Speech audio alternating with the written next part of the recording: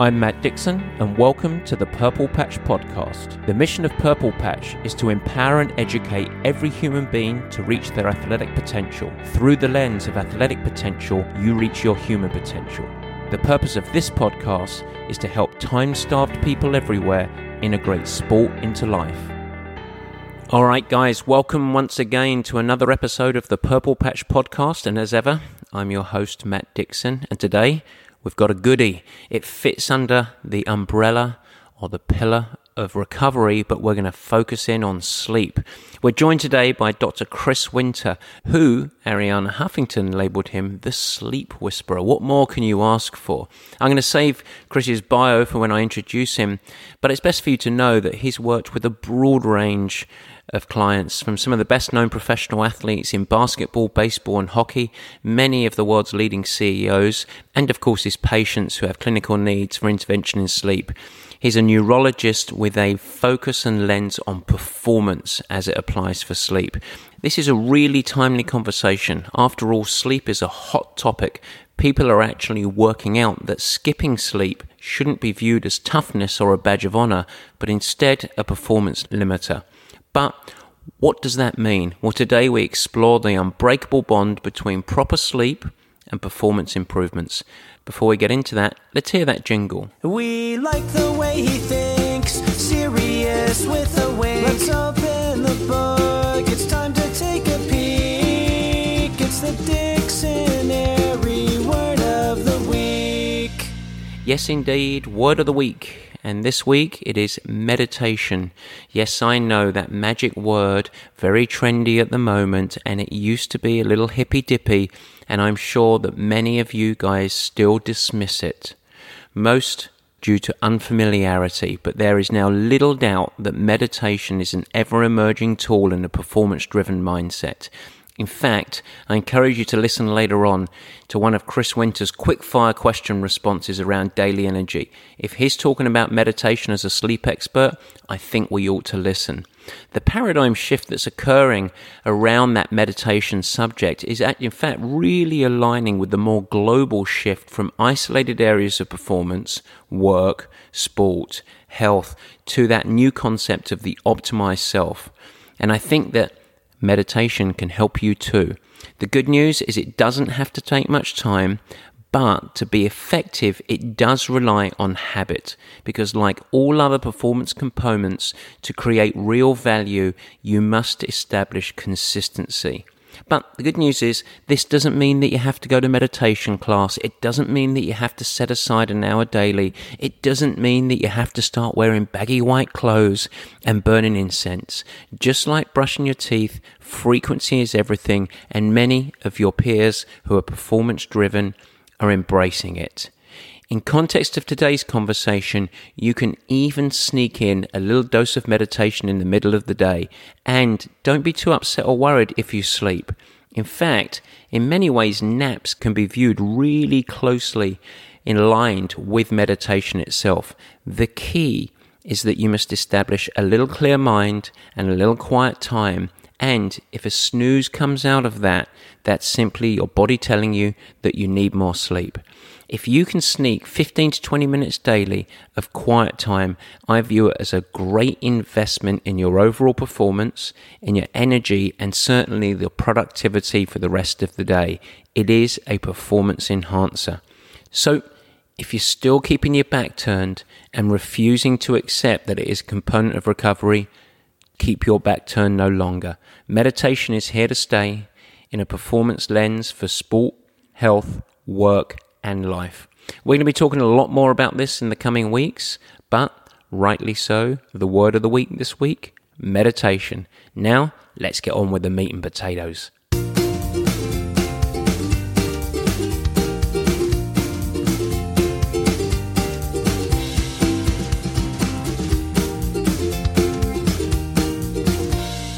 Alright guys, so it's the meat and potatoes, and today, one I'm excited about, we have Dr. Chris Winter. Chris, thanks so much for joining us. Hey, my pleasure, Matt. Good stuff. Well, we go back quite a way, but let me first introduce you for the folks at home. Chris is the president of Charlottesville Neurology and Sleep Medicine. He's worked with many, and continues to work with multiple major league teams, NBA teams, NHL hockey teams. And you're also an author of The Sleep Solution, Why Your Sleep is Broken and How to Fix It. So by all definitions, you are a master in sleep and performance. And I will add to that, actually, one of the things that we've had a lot of conversations about that interest me is performance and travel across time zones. And we'll get into that a little bit later when we talk about maybe some of your work with the pro teams. And on top of that all, your very busy life, you're also a father of 3, Chris. So we are going to not talk about your family today. We are going to dive into the subject of sleep and performance. But before we start talking about it as a performance tool, as I like to call it, tell us a little bit about yourself, your background, your education. Where did you actually grow up? I know you're based in Charlottesville now, but I'm not sure where you grew up even. So I grew up actually in the state of Virginia and moved to Charlottesville the first time as an undergraduate. So the University of Virginia is here in Charlottesville, Virginia, and that's where I went to college. So, from the time I think I was probably in 3rd grade, I wanted to be a doctor, but never thought, neurologist or sleep doctor. I thought maybe a pediatrician or something. And when I went to school here in Charlottesville, I started doing research just completely accidentally on sleep and how it affects the physiology of the body, and just never left the field. It was a fascinating field. There was so much that needed to be learned about the field. My mentors in the field were just outstanding individuals, and I kind of accidentally fell into sleep 27 years ago, and here I am still in it.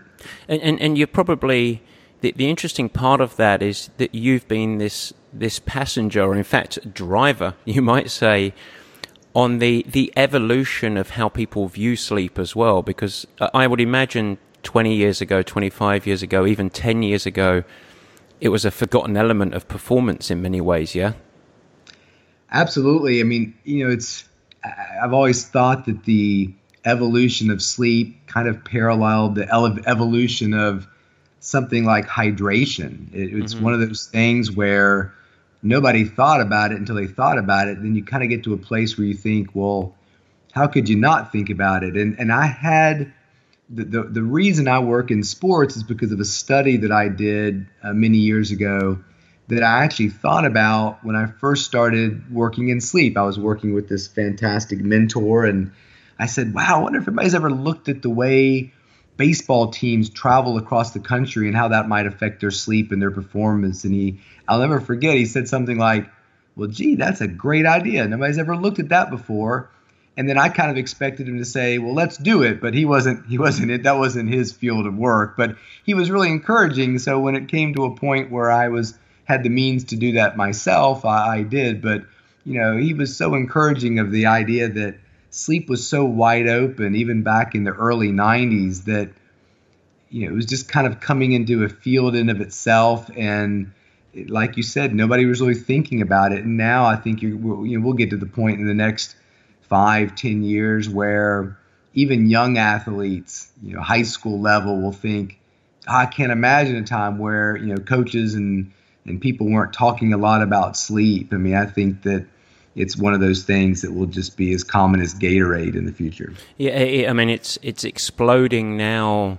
Even this year, it's accelerating this year from last. It's almost becoming such a trendy topic. My parallel would be recovery, actually, in sports, and coming from the endurance side of things. When I really started writing a lot about training methodology, and I had a very heavy interest in recovery, mostly because of my background of destroying myself with lack of recovery, to the fact that I sort of got labeled the recovery coach, and not always very, very kindly, by the way, I should add. But nowadays, it's anyone that would think about a training methodology without fully integrated recovery would be looked at as though they're completely insane, and sleep is certainly becoming that way. So why don't we dig into it? Let's first establish the framework. So let's talk about good sleep and what that means, because I want to have a framework of our discussion so that we can fall underneath. And when we have our discussion today, we are going to be talking about not just sports performance, but hopefully do some crossover into people performing in the workplace as well. So let's establish first, and what is good sleep? What does that mean to you?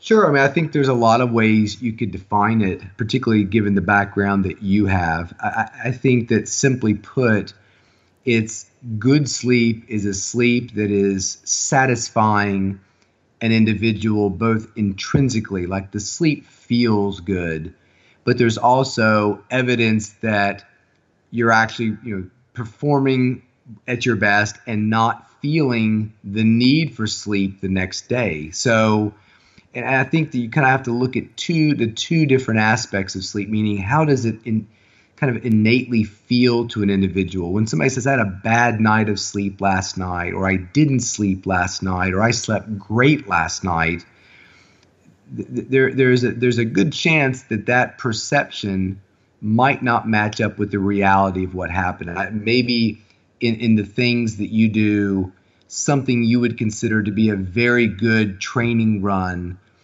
for one of your athletes at some point in their preparation for an event, you might look at it as being very good. Like they did a good job today.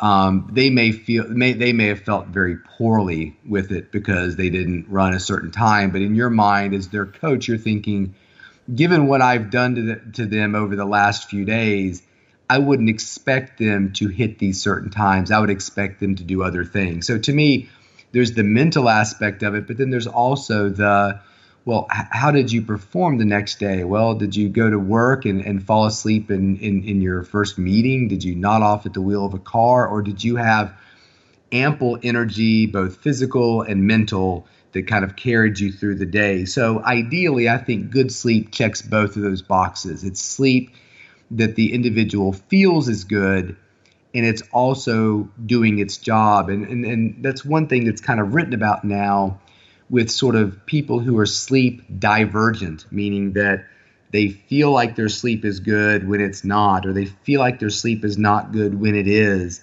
and the kind of problems that those things play with individuals. And it is, if you start sort of talking about quality and quantity of sleep, so quality is obviously a huge component of what you said, and then quantity, how many hours, that is highly individual, yes? It is, yeah. I think it's highly individual to a point. I'll have patients who come in and say, I'm getting 3 hours of sleep and doing just fine. Number one, if that is in fact the case, you are not doing fine. And number two, my guess is you're probably getting more than 3 hours of sleep a night. Every now and then, Donald Trump or some speech writer will say they go through, months and months of only getting 1 or 2 hours of sleep a night. It's simply not true. It's not sustainable without a cattle prod, basically. So, but, I think within an elite athletic population, the variation's even greater because you've got that sort of intrinsic bell curve, 7 hours, 8 hours, 6.5, 9 hours. But when you also add in training load, particularly if it's fairly intense, that can increase the need of sleep in an individual. So, and that's one thing that, athletes need to be aware of, that when they're training heavily, that they may find more of a need to sleep than when they're not. And if they're not making allowances for that, that's when insomnia happens. Well, the race is over. They're back to a lighter, training schedule, more recovery, and they're having trouble falling asleep. Well, they are, because they don't need to go to bed at 9 o'clock now. They could probably go to bed at 10 or 10:30 because of the reduced load that they're putting on themselves. So I think athletes need to be aware that this thing is variable within each other, different athletes, but also variable within themselves depending on age, training load, and other factors. And as with every other component, it is fluid. It is not static, and that's actually one of the things that I always say. I get my 7 hours. Well, that's like saying I train 15 hours a week. It's like actually there should be rightly an ebb and flow. Let's flip it on the other side. What is poor sleep or less optimal sleep? And in many ways, you just answered that in some ways. But let's actually flip it back. What is poor sleep? So I think poor sleep is. We'll go backwards this time. It's sleep that's either inadequate in its amount. So even the athlete who really feels like it, and I'm sure you probably deal with this more than most, the individual who is the high-level hedge fund manager who really puts a lot of hours into work, but also puts a lot of hours into their training, maybe at the sacrifice of their sleep. But there are individuals who say, look, as long as I can get 5 hours, I do really well. And we can go into a million reasons why that's not the case. Doing well and able to do are two different things. Outside of sleep amount is really sleep quality. So bad sleep, I think one thing we often see are individuals who are not getting the right sleep quality, either because they have a breathing disturbance, they have intrinsic issues with leg movements at night, they have bed partners that are interfering with their sleep. So anything either within the athlete or external to the athlete that's preventing the sleep quality from being its best can be bad sleep. And some people can make up for that bad sleep quality with more quantity. But that only works to a certain degree, and then it kind of falls off the cliff. Well, with that, if we exclude your patients, so those that are visiting you to address a known or a supposed specific sleep issue. So in other words, let's look at the population that you work with, people like high-functioning executives or particularly pro athletes as well. Sure. When you talk to those people, so performance-driven people that would like to enhance their sleep, essentially for performance, how many, and this might be tough for you to know, but what sort of percentage or how many typically start with good sleep? So how much of it is an issue is this? Sure. I would say, and what you're getting at is sort of, so I'll be heading off to spring training here in a few weeks and dealing with athletes. So I will sit down with one particular team. I'll spend 3 days with them. And over the course of that time, we'll probably interact with or evaluate 120 baseball players. Generally speaking, about 15 to 20% of them will have issues related to their sleep that I think need to be dealt with pretty quickly. And a few of those, 10 to 20% are really immediate pressing matters to the point where you're like, how on earth did you arrive at a professional baseball training camp dealing with what you're dealing with, which is always staggering to me because my thought is if we can fix his sleep, he'll be the best player in Major League Baseball. If he can make it to this level despite this handicap, wow, what will he be without it? So I don't know. I would say probably in a professional athletic group or a group that's not seeking help for their sleep, but I'm going to go in there and evaluate them, I would say something on the order of 60 to 80% of those people are probably sleeping quite well. Like there's nothing wrong with their sleep and very little they could probably dramatically improve upon. Like their sleep's pretty good. I just need to make sure it's consistent, it's the right amount for them. And any little trivial thing they have going on with their sleep, hey, I sweat a lot at night, or my wife snores, that we're dealing with. But I think most people in the population you're describing, they've probably got B+, A- sleep already. Yep. It's still a staggering percentage because the population that we are talking about is the elite of the elite. So in other words, exactly. If you're talking about 10 or 15% of the very elite athletes that are compromised sleep, it's still a high population. If we extended that, and we won't talk about it too much, if we extended it to general population, the percentage of people that could do with habit evolution, or as you sort of talked about, their intervention probably goes up, doesn't it? Way up. And if we're talking about if the reach of what you do as a coach extends to the collegiate level, and I would even say the high school level, I think the number goes up dramatically then too, just because. And maybe with the hedge fund manager we talked about before, if the professional athlete, their job is their athletic pursuit, generally nothing else. I mean, these baseball players play baseball and then they go home and play video games or take a nap or play a little with their kids, but their job is to be great baseball players or basketball players. So the ones you have to look out for are probably the ones that you deal with, I'm not professional athlete, but I'm an elite athlete. I really put a lot of effort into my craft, and I'm having to deal with learning how to be an elite runner, an elite swimmer, an elite biker, which takes time. God, just a 28-mile bike ride and a 10-mile run takes time. And then you're also trying to be great at your job. Those are the individuals that can really get into some trouble with their sleep, because it's two immovable objects. Something's got to give. Yeah, more institutions to manage. We always talk about our professional athletes that we work with. Everything in their life is wrapped around performance, so training, sleep, recovery, nutrition, etc.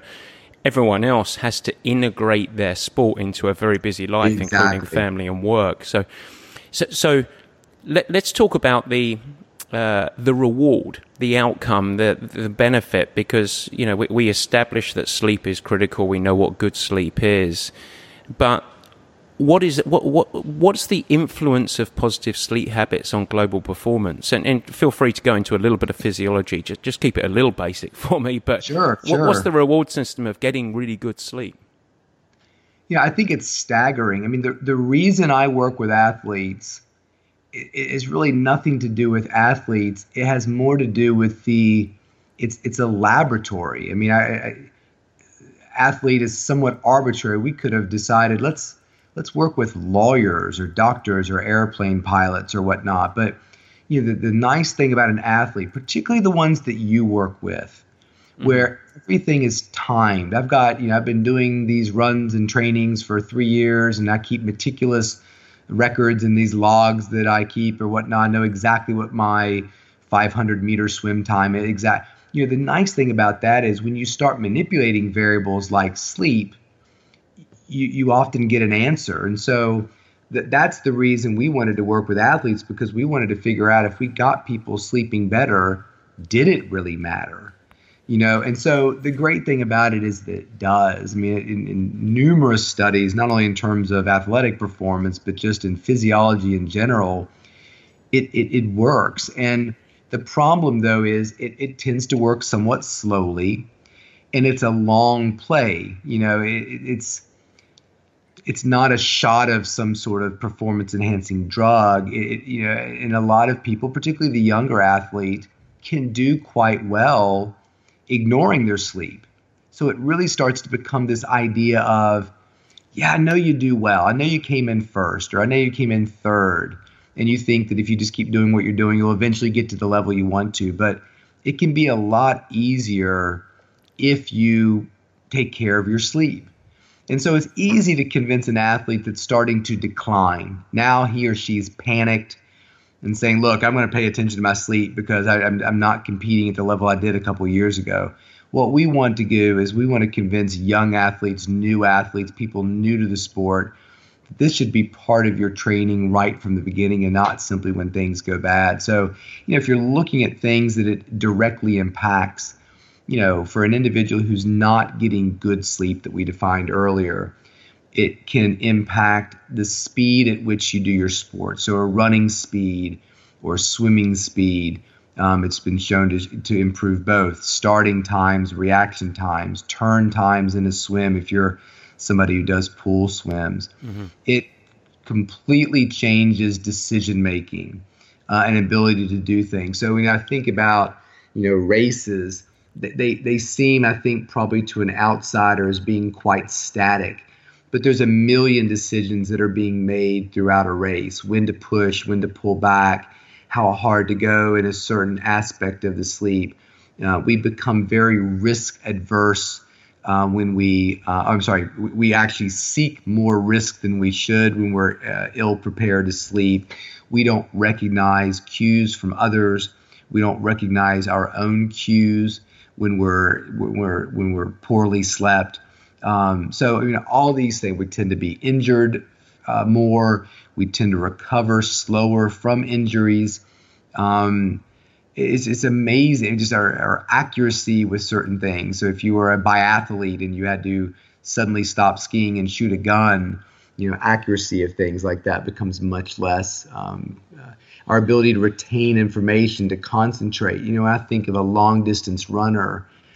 my biggest hindrance when I've done things like that is myself. I can't bear to be with myself for a 3-hour run, which is why I'm so much better running in a new place, like running in New York City, than I am on that same road I run on all the time, just because the mental aspect of it crushes me. And that's much harder for an individual who's poorly slept. So it's all of those things. It's optimism, it's faith, it's energy, enthusiasm, stamina. All these things suffer when we're not getting enough sleep. And then layering on the most general one, of course, it's the playground of your physiological adaptations as well. So in other words, if you're very athlete-centric in your mindset, you're applying a training stress, and Yes. the physiological adaptations of why you're applying that physiological stress to be fitter, stronger, more powerful, etc., cannot happen without proper sleep as well. That's right. And I think, I'm not sure who's making fun of the recovery coach anymore. I think recovery is everything when it comes to sports. And I think that under the umbrella of recovery, sleep neatly fits. I think it's a huge part of that. So, to go out there and do all these things you're describing and really push ourselves and not give ourselves adequate time to recover or adequate time to sleep is a fool's errand. It's you're you're breaking the body down with this idea that it will recover, it will rebuild itself better, even though I'm not giving it a chance to do that. Everything that you said there, you said with a very athletic mindset. You talked about athletes, but everything you said paralleled to what I would think of as an executive or a CEO. So you talked about decision making, you talked about critical thinking, optimism, so many elements that we could have scrubbed out all the athletic correspondence and said, let's apply that to the workplace. So it has the same. What are the parallels, I guess, with the fact that you work with so many executives, but you also work with elite athletes as well? What are the parallels? What are the differences when you see these two populations? I think the only difference is there's not investment banker trading cards. I've always thought that it'd be very interesting that if a firm actually created statistics, what are the variables that would, how many sales did you make? After a difficult week, how did you recover the next week? What was your productivity like? If you're somebody who has to write a lot, what is the quality of your writing? How quickly can you hammer out a good piece of writing? I always, try to tell executives, the work you're doing, after midnight is probably half as good as it would be if you were rested, and it's probably taking you twice as long. And I can't even, I'll tell you, I'm the pot calling the kettle black. How many times I've gotten up in the morning to look at that article I've written for the magazine or whatever and thought, well, this is really terrible. It's meandering. I'm losing my focus here. I'm just ending sentences strangely. Forget this. And you start all over again. I should have just slept. You should have just slept during the time you were writing the terrible article. So, I think that for executives that are really in tune with themselves or have been to a place where they're performing very well and now are not. I'm getting over a little bit of a cold, and I could feel my enthusiasm for my work.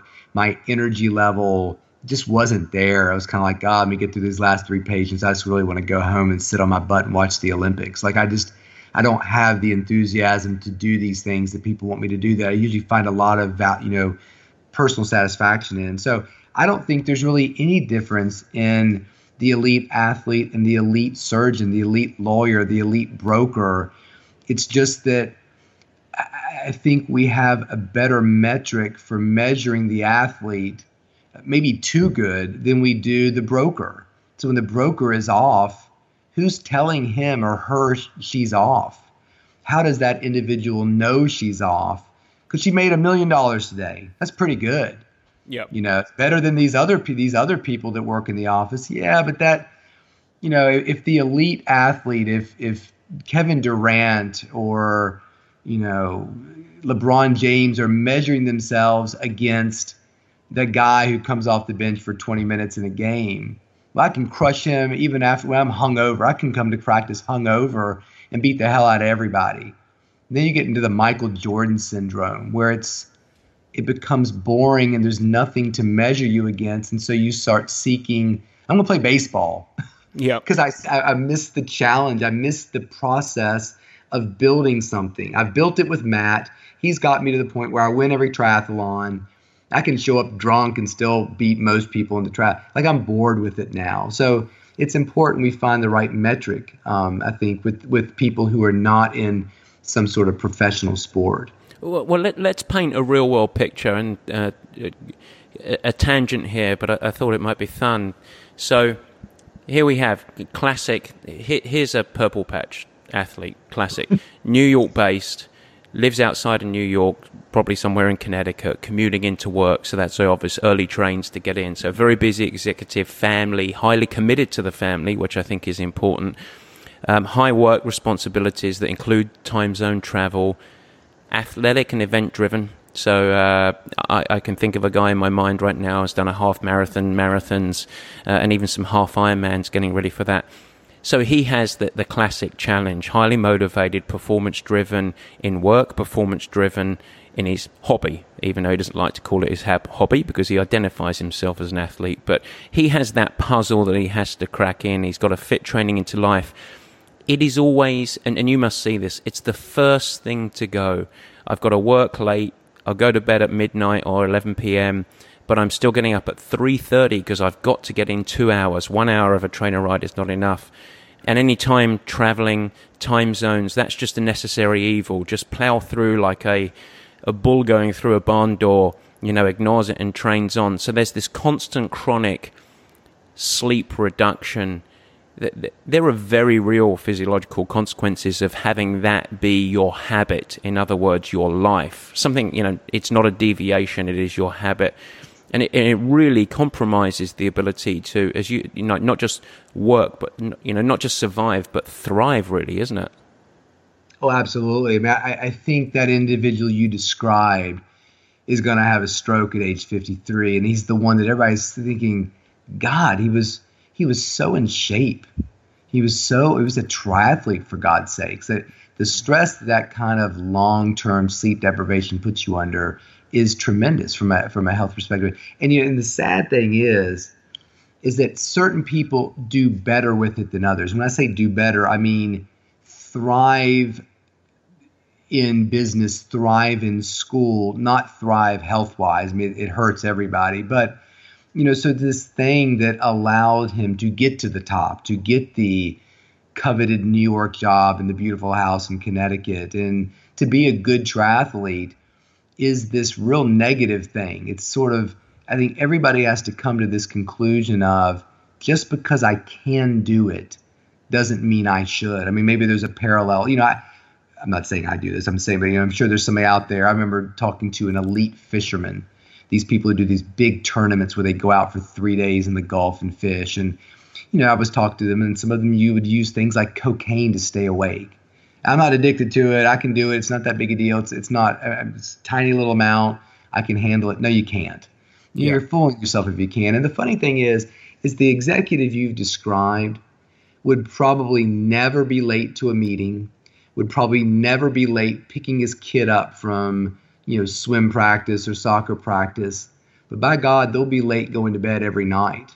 It's really interesting how not brushing your teeth would never happen. Not picking your kid up at soccer practice, I would never leave them and be late. I mean, if it happened, it would mortify me. But we, like you said, we bull right through this idea of not sleeping. And maybe there's a reason to pull an all-nighter here and there, but if you're shortchanging your sleep, you're shortchanging your performance, not only in the short term, but in the long term, and maybe more importantly, you're shortchanging your health. You're really putting your stress on your body. And what you really said there is a shift in values, isn't it? So, Absolutely. It's a shift in values. And in fact, with the one thing that you do, that our case study does have, and I won't name my particular case study that's in my mind, but we always talk about the one thing that you can manage is training, and particularly training hours. And there's a shift of mindset to actually say you will get a bigger yield. You will thrive more if you value sleep and make that a non-negotiable and do some training more effectively, rather than just having a predetermined set number of training hours that's going to cause you to disrupt and diminish sleep globally. Absolutely. I mean, I think one of the biggest challenges for the athlete you've described, the ones you work with, and the thing that endlessly fascinates me, and I don't see it in a lot of other professional sports, is the idea that an hour-long bike ride, when the person you described starting out, that it would have killed him. He went out on a bike ride the very first time he got his bike with a buddy who was really into triathlons. He 48 minutes, he could barely feel his feet, and he thought he was going to die. And eventually you get to a place where, I only have an hour for a bike ride today because some other things going on with me, or I want to get to bed. Well, that's not enough. Why even bother? It's interesting, and I also see it even just with the races people do. Like, they start off with a sprint triathlon, they move up to the Olympic, then the half iron. I've got to do more because I don't feel this thing anymore. I don't feel I can roll out of bed and do a sprint triathlon. I don't feel that like I used to. So it's almost like this sort of drug response that people have to reconcile that, yeah, an hour-long bike ride during a day is outstanding exercise. It's really good. And if you listen to Matt and you train the right way for that 13 hours and sleep, you're probably getting way more than the 17 hours compromised sleep, particularly long term. Yeah. I mean, you just don't meet elite athletes in anything that I do where they, for long periods of time, sacrifice their sleep. When they're young and they do that and they don't get it together, they're the people who burn out of the league and leave people wondering, God, whatever happened to that guy? Remember, he was drafted second overall. Whatever happened to that guy? Why did he fall out of the league? It's probably because he didn't take care of himself. I never knew how to do to begin with. Well, let's actually do a detour to that, and then I want to go into a little some actionable steps. But you actually have done research on that with major league players, with longevity in a league, and I think it's just really fascinating. This goes back some time, doesn't it? But just give us a minute on your research that you actually did with the impact of sleep over the longevity or life expectancy of a major league player. Yeah, so in my book, you can find it in other places, but I put a couple measurements of sleepiness in the book. So it's like a questionnaire you get at the back of a Cosmo. Do you ever do this? Do you ever fall asleep to this? And so if you answer the questions, it gives you a score. And the higher the score, the more driven to sleep you are, sleepy. So we're using sleepy specifically as how driven are you to sleep and not tired or fatigued. I've biked 28 miles. I'm feeling fatigued, but I'm not falling asleep on my bike. So for individuals who are found to be excessively sleepy, and the only reason an individual is going to be excessively sleepy is you are not sleeping enough or there's something wrong with your sleep. But for the individuals who are found to be excessively sleepy, their rate of exit from Major League Baseball was significantly higher than the group that wasn't excessively sleepy. And we didn't discriminate as to why you left the league. You just retired, you got injured, you were replaced because you weren't good enough for whatever reason. So if you were excessively sleepy, 3 years later, the likelihood you would still be doing what you were doing, playing at a major league level, was much less. So much so that was retrospective. There are teams now that look at it prospectively, meaning that if I run a hedge fund and I'm hiring people to work in my firm, that might be something I would ask. So, I mean, why don't you take this quick survey, or how much sleep do you get, or do you like to nap? Do you find it hard to stay awake? If the answer to those questions indicate to me that future employee is excessively sleepy, I'm probably going to move on. Now, with an elite athlete, you might draft that sleepy person if you thought you had a mechanism to figure out why they were sleepy and fix it. So you can really get that person at a value. But, if I have 20 young stockbrokers sitting there, I'm going to pick the one that's probably sleeping the best because they're going to be the best long-term investment. So yeah, I mean, so anyway. Yeah, it's fascinating because no longer, that's one of the messages of it is no longer is a lack of sleep and more working hours a badge of honor or a sign of toughness. It's actually a sign of potential weakness in the future. Absolutely, yeah. It's a seismic. So let's go to setting up an approach, and we'll just do 2 to 3 minutes, and then I've got some quick fire questions that you don't know what I'm going to ask you. So, but there'll be flash in the pan that we ask everyone. But setting up sort of approach or innovation, I'm presuming that if people want to embrace sleep a little bit, it's what are the ABCs? I'm assuming it doesn't need to be overly complex. What are the ABCs of ensuring that you get good sleep quality, time, hours, environment, tracking, etc.? What would be your sort of top 2 or 3 tips? Yeah, well, let's do it. I'm going to create an ABC. So A, I would say, would be assess. And what I mean by that is assess your sleepiness. If you're just waking up, having fallen asleep 5 minutes into this podcast, that might be a good assessment that you're in need of some more sleep. So if you're sneaking out to your car, setting your iPhone every day at lunchtime and sleeping for an hour, or you go into a bathroom stall and put your head down on the toilet paper dispenser and take a little nap, these are all good signs that you are not getting the sleep you need at night, and your brain is actively seeking it during the day. A person who comes home, and I have patients who say they'll pull into their driveway and they fall asleep in their car. Like they don't have the energy to get out of the car and go lay down on the couch. They just sleep in the car seat. So if there are signs in your life, falling asleep during movies, church services, business meetings, stoplights, that you're excessively sleepy, then I think that's something to pay note to, that you need to interpret that as being either you're not getting enough sleep or you're there's something wrong with your sleep. I think for the B, it would really be to build a schedule. Everybody needs to have a schedule. It needs to be prioritized, and you need to stick to it. And for me, my schedule is I'm allowed to listen to a little bit of Stephen Colbert's opening monologue, but by and large, I want to be in bed by 11:30. And that was sort of a compromise with myself, because I can easily go to bed at 1, get up the next day, do my thing, and be okay. I don't fall asleep during patients, but I don't feel well. My blood pressure creeps up. It's not healthy. So again, just because you can do it doesn't mean you should. I've made a decision, even if I'm involved in the most compelling email or the most compelling bobsled run of the Olympic Games, I'm going to tape it. I'm going to go to bed and I'll watch it tomorrow. Nothing is that important that it can't wait. And I'm always happy when I do, and I'm always really upset when I don't.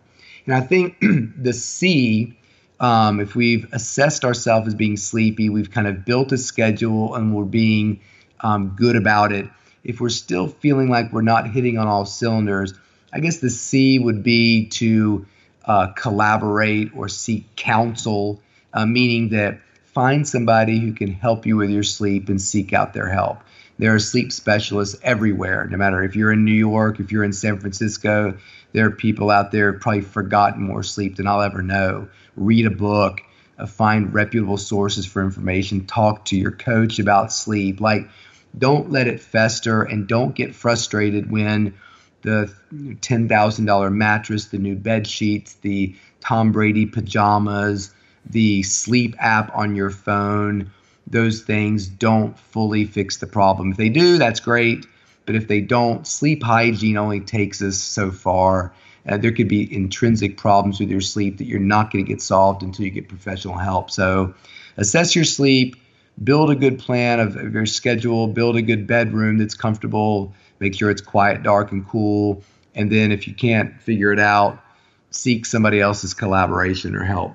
Well, last thing here, Chris, and I just want to plug your book a little bit in an authentic and real way. The one thing that I like about your book is, as much as sort of people can probably tell from this discussion, it is full of personality and stories, and very, very approachable as well. So if people are interested in reading about sleep, the one thing that I think's fantastic about the book is, yes, that the information is there, it's high quality, but you're great at storytelling and you make it very approachable. So it's, sometimes when people think about performance or they read about performance, they might expect something dry.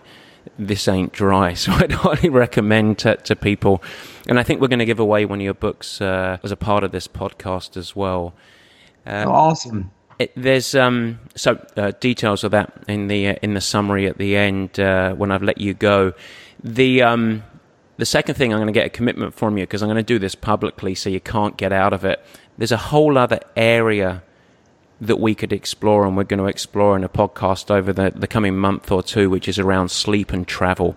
And I think that's going to be fascinating. So I'm going to ask you now if you could come back on and do an episode on sleep and travel. Anytime. That's a fun thing to talk about, and I think really practical probably for a lot of the people that you deal with. So we'll do that. So here we go. 1 minute, quick fire questions. Some of these may not be relevant to you. Just say pass if you don't want to answer them. No, I'm going to hit them all. All right, hit them all. Okay, number one. And these have to be one word, one sentence. Can't be long dialogues. You and I are wordy. We can't do it wordy, I'm afraid. This has got to be from the gut, okay? Okay. Here we go. What's the biggest challenge time-starved high performers face? Finding personal time that's downtime to themselves. Watching a crappy TV show or something like that. It's a necessary part of what we do. It's hard to fit that in sometimes without sacrificing sleep. All right. You try to accelerate your speaking there to get it within the parameters. That's right. So I noticed that. Yeah. You're a word crammer. I know your type. Okay. What's your number one performance habit to help daily energy? What a toss-up. Meditation. Okay, good stuff. I'm glad because I didn't get to ask you that today, so that's a good one. And I'm going to say, don't judge your meditation whether or not you sleep or not. Simply being quiet for a period of time is a great way to approach a nap. Super. I'm glad we didn't go into there today, so that's a great answer. I will ask you that. We'll explore that when we talk about travel a little bit as well. Okay, number 3, training. Listen to music, focus on the task, or troubleshoot work problems. Oh, listen to music. All right, good man. We've got to talk about being present in training, but that's okay. What do you wish you had more of? Oh, time. Training, you prefer to fly solo or surround yourself with a crowd? I would prefer to surround myself with a crowd, but it's hard to find that sometimes. All right, here's a good one. Across elite performers, name 1 to 2 characteristics of an elite performer. Their dreams are successful, would be number 1.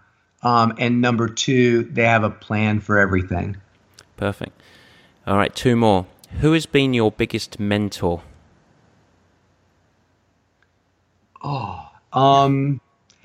I would say my biggest mentors were probably Paul Surratt and Don Blywise within sleep. Within elite athletics, it's been people like, I almost learn as much from the athlete and the athlete staff than I do. So people like you, people like Lonnie Sotokoff with the Cleveland Indians and Donnie Strock with the Oklahoma City Thunder. Like, we're all kind of in this and trying to figure it out together. There is no textbook yet. That's great, yeah. And by the way, brownie points for adding me in there. Very, very good, very smart. I've learned a lot from you. And then the last one, which could be a book, so you're going to have to do one word, one sentence. What's the number 1 tip for travel?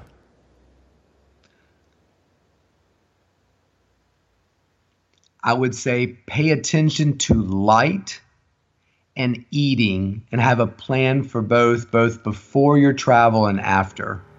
What a great way to wrap up there and lead into episode 2 next of podcast. this. Exactly. Right. So, Chris, I know you've got to run. I know you've got patience waiting. I thank you so much. It's been fantastic. I really appreciate it. Anytime, Matt. It's always fun. Good man. Cheers. Take care. Well, thanks so much, Chris, for joining us. That's truly some magic stuff there, some really interesting stuff to dive deep to, and I was very happy that I managed to secure him for another episode. So in the coming weeks, we're going to dive more into his expertise, and my goal and mission is to get really granular. We're going to stay very, very focused about managing the stress of travel. So look out for future episodes where we're going to try and develop a practical guide for you, mostly not to make you less tired with travel, but minimize the corrosive stress of travel. Because if we can do that, it can enable you to thrive, whether it's athletically or be prepared for the boardroom when you arrive. If you're interested in the sleep solution, his book, you can win it. In 50 words or less, all you have to do is give us your number one tip for quality sleep. Through our highly scientific review process, in which I read them and decide which one I like the best, or maybe the one that's the most funny, you're going to receive a copy of the sleep solution. And you know what? We'll throw in a copy of the Fast Track Triathlete as well. So, we'd love to hear from you. info@purplepatchfitness.com. Title it Sleepy so we can filter it out from the other emails, and we'll let you know next week who the winner is. Take care, guys. Bye. This podcast is available on Apple Podcasts, Google Play, Spotify, Stitcher, and more. We'd love it if you would subscribe, rate, review, and share. Thanks.